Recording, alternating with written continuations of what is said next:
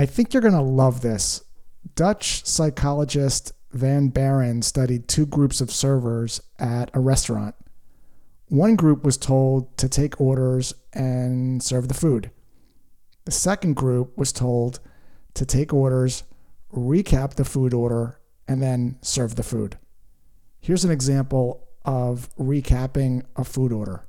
Server says this: you want a Greek salad with chicken, no onions, and an Arnold Palmer. Did I get that right? Customer says, exactly. Now get this. When repeating the order back, tips almost doubled. Why is that? It turns out when people feel understood, we trust, like, and feel closer to them. There's a good lesson here for salespeople. Making prospects feel understood when they raise objections is a superpower for building trust and likability. Yet traditional sales techniques fight resistance. They use rebuttal scripts to try to overcome objections somehow. The problem is when people feel like they're being persuaded or talked into something or convinced, they enter what I call the zone of resistance. The zone of resistance is a reflex reaction to sales pressure. So here's what it sounds like to make prospects feel understood on a cold call. Salesperson might say something like this: hey, John, if you don't mind me asking, how are you currently editing your podcast? Are you using Adobe Audition or are you outsourcing it? Prospect: we're using Adobe Audition. We like it a lot. Now, the traditional sales technique might be to say something like, well, a lot of people felt that way, but what they found was X. Going to try to overcome it.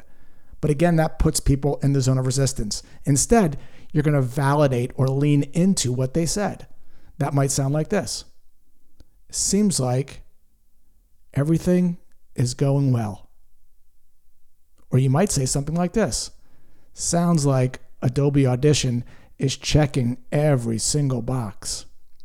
Or you might say something like this: seems like Audition is the perfect editor. It's rare to talk to someone who has such an easy time editing collaboratively. Good for you. Now, typically, when you say statements like these, you hear the prospect telling you why their solution isn't so perfect or so easy. From there, you can poke the bear. Poking the bear means you ask a question that gets the prospect to think differently about their current solution. Here's what that might sound like. As someone with a long and successful career editing podcasts, I'm curious to get your take. What do you think about the script?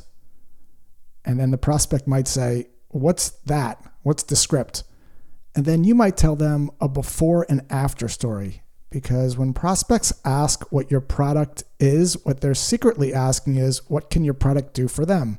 So here's what that might sound like. Prospect says, what's the script? And you might say this. Here's the before story. You know how that for every second you spend in the recording booth, you're going to spend 3 to 5 seconds editing, doing things like fixing mistakes, working through multiple takes, etc. And then the after. With the script, you make edits as you go, so when you walk out of the recording session, you have a finished product. From there, you could lower the zone of resistance even further by asking a question that requires little to no commitment. That might sound like this. If you'd like, I can send you a demo video so you can determine if you'd like to learn more.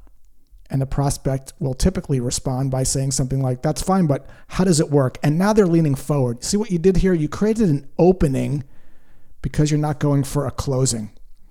The lesson? Ditch the pitch. Don't fight the resistance. Join the resistance.